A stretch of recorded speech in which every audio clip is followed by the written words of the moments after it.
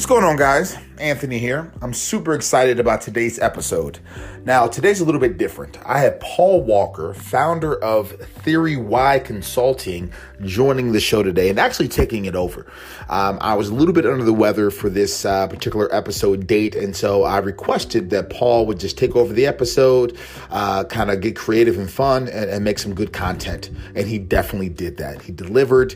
He killed it. He talked about all things employee experience, and particularly he talked about self-management, which he's not only an expert in, but I know that he has a strong passion for that area. Now, me personally, you guys know, I don't talk too much about self-management, so I was actually pretty excited about bringing him on the podcast today. So I'm super grateful, super passionate, just super grateful that he was able to take over the podcast and able to teach us a little bit more about self-management and as that pertains to employee experience. So please, guys, I want you to enjoy the episode, pause it, take down some notes, press play again, pause it again, take down some notes, and really tell me what you think. So reach out to me, give me a call, give me your email, send me your email, and let me know what you guys think. But again, Paul Walker, the founder of Theory Y Consulting, definitely did an amazing job, and I know for a fact you guys will enjoy today's episode. Thanks a lot again, Paul.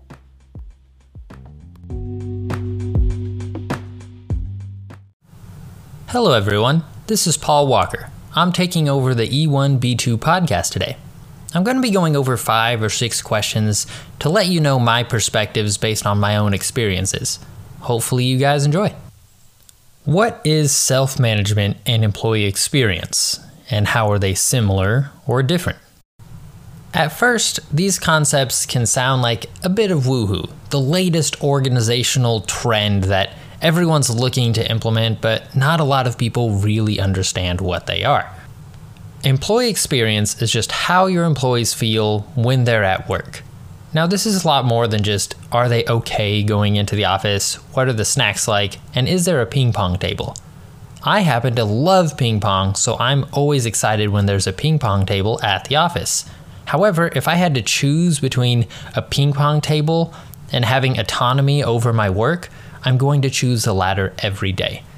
When you have a great employee experience, you have more motivated employees, more loyal long-term employees, and employees who are willing to do much more for the organization because they feel the organization is doing much more for them.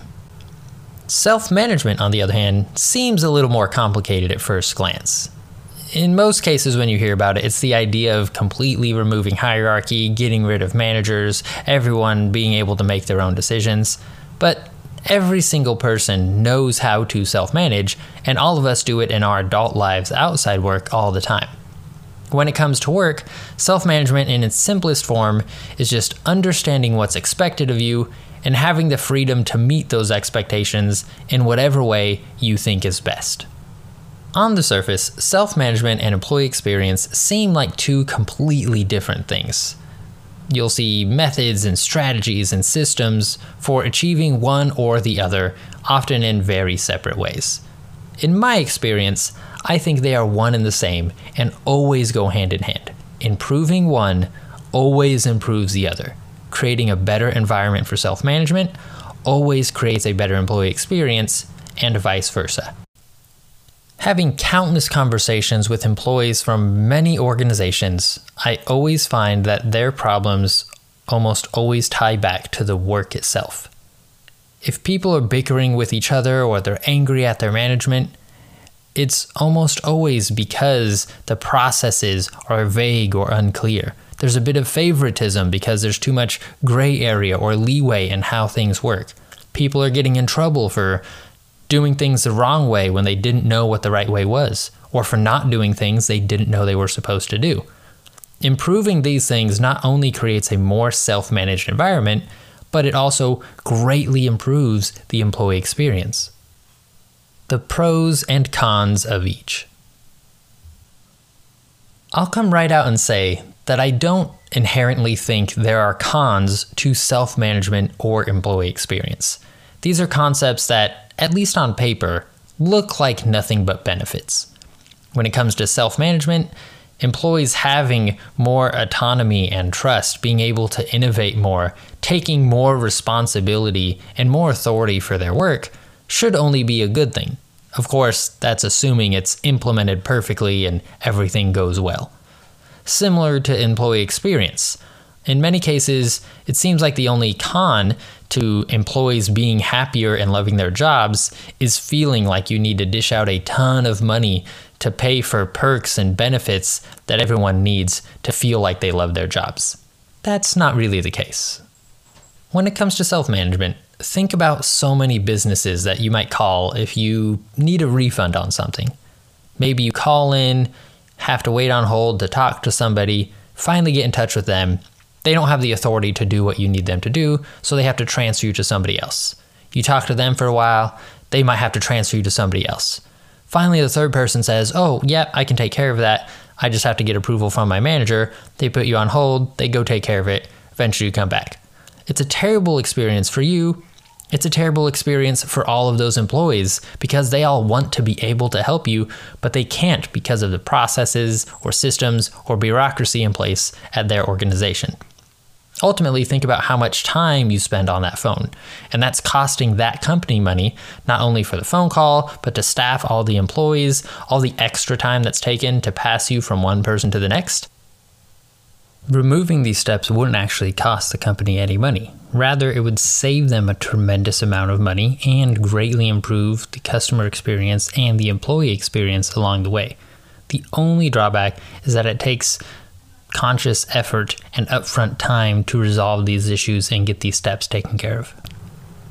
The other argument that I always hear is regarding the change itself. There's a lot of risks, a lot of things that could go very, very wrong. Trying to improve your employee experience or create a self-managed organization could have the exact opposite effect and make everything worse if it's not done right. But that actually brings us to our next conversation. How a change is implemented is more important and more impactful than the change itself. I've seen a lot of changes in my time, from different types of organizational changes for different reasons, across different sizes of organizations, or different parts of the company. And one thing has always been true.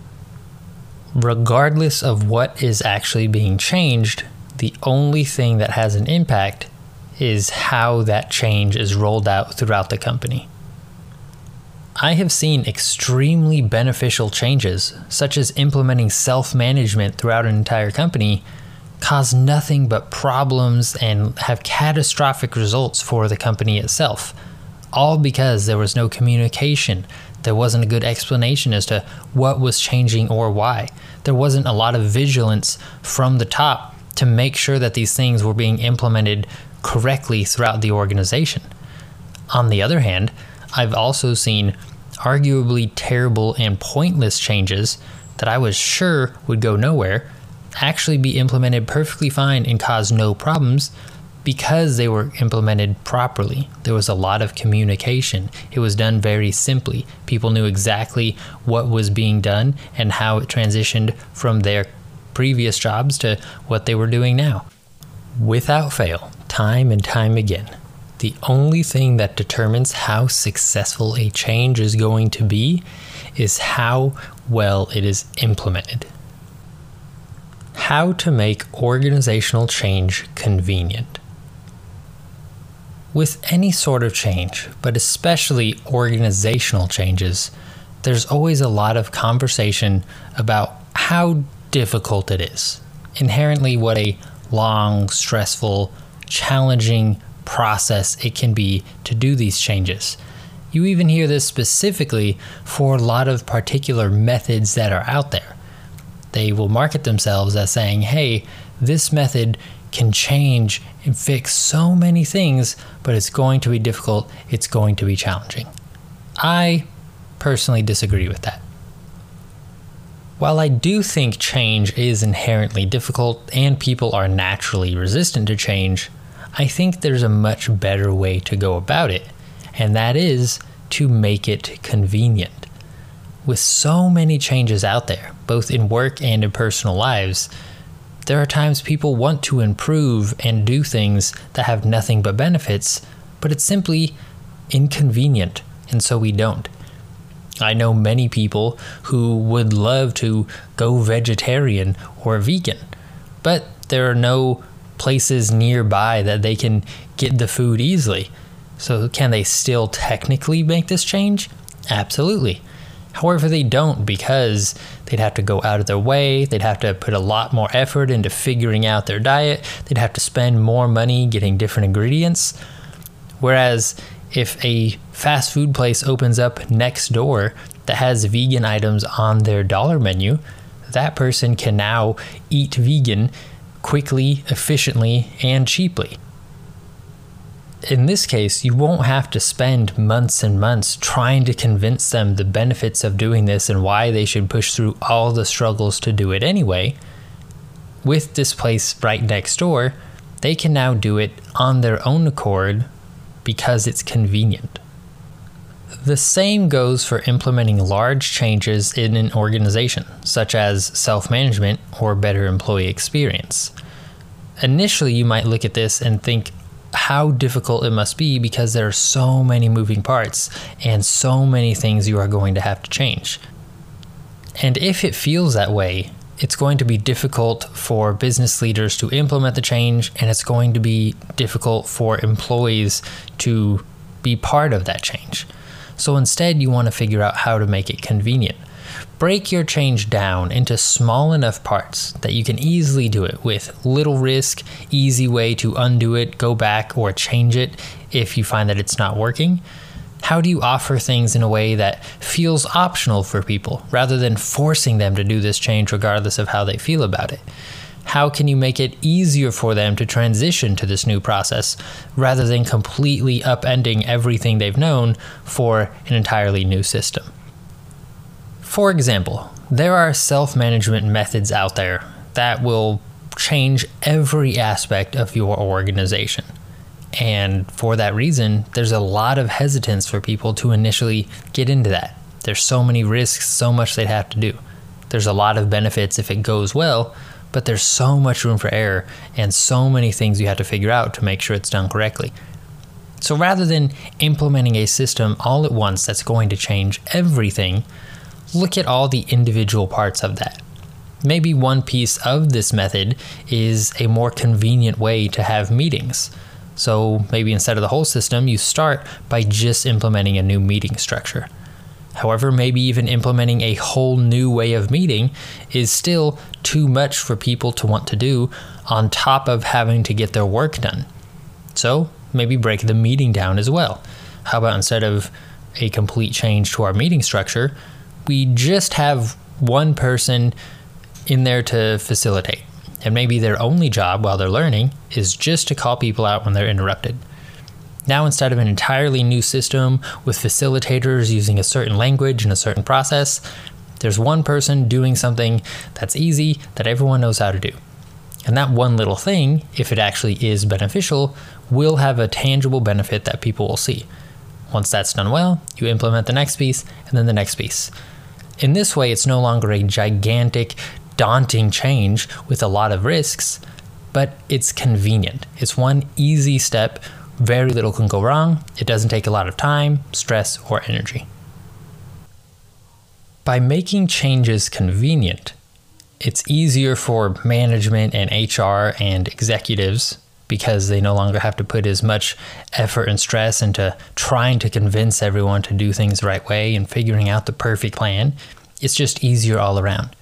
And for employees, it's a much better experience because instead of them being forced to change everything they've ever known, maybe fighting with their management along the way, it's a very simple, subtle, and easy new change that hopefully they can see the benefits of immediately. One question I receive often is how leadership should handle someone who has a hard time understanding the change that needs to be made. And should leaders listen to the overall perspective, or should they just expect employees to fall in line with everyone else? My opinion, based on my own experience trying to implement these changes, is you always want to get everyone on board on their own terms at their own pace. Yes, it does require a lot more upfront work, a lot more time spent with every single individual. It can be a lot to put on the plate of any leader and certainly isn't easy. For that reason, there's usually a lot of hesitance to do it this way. Unfortunately, it's the only way I've ever seen work when you look at the long-term success of your team and your organization.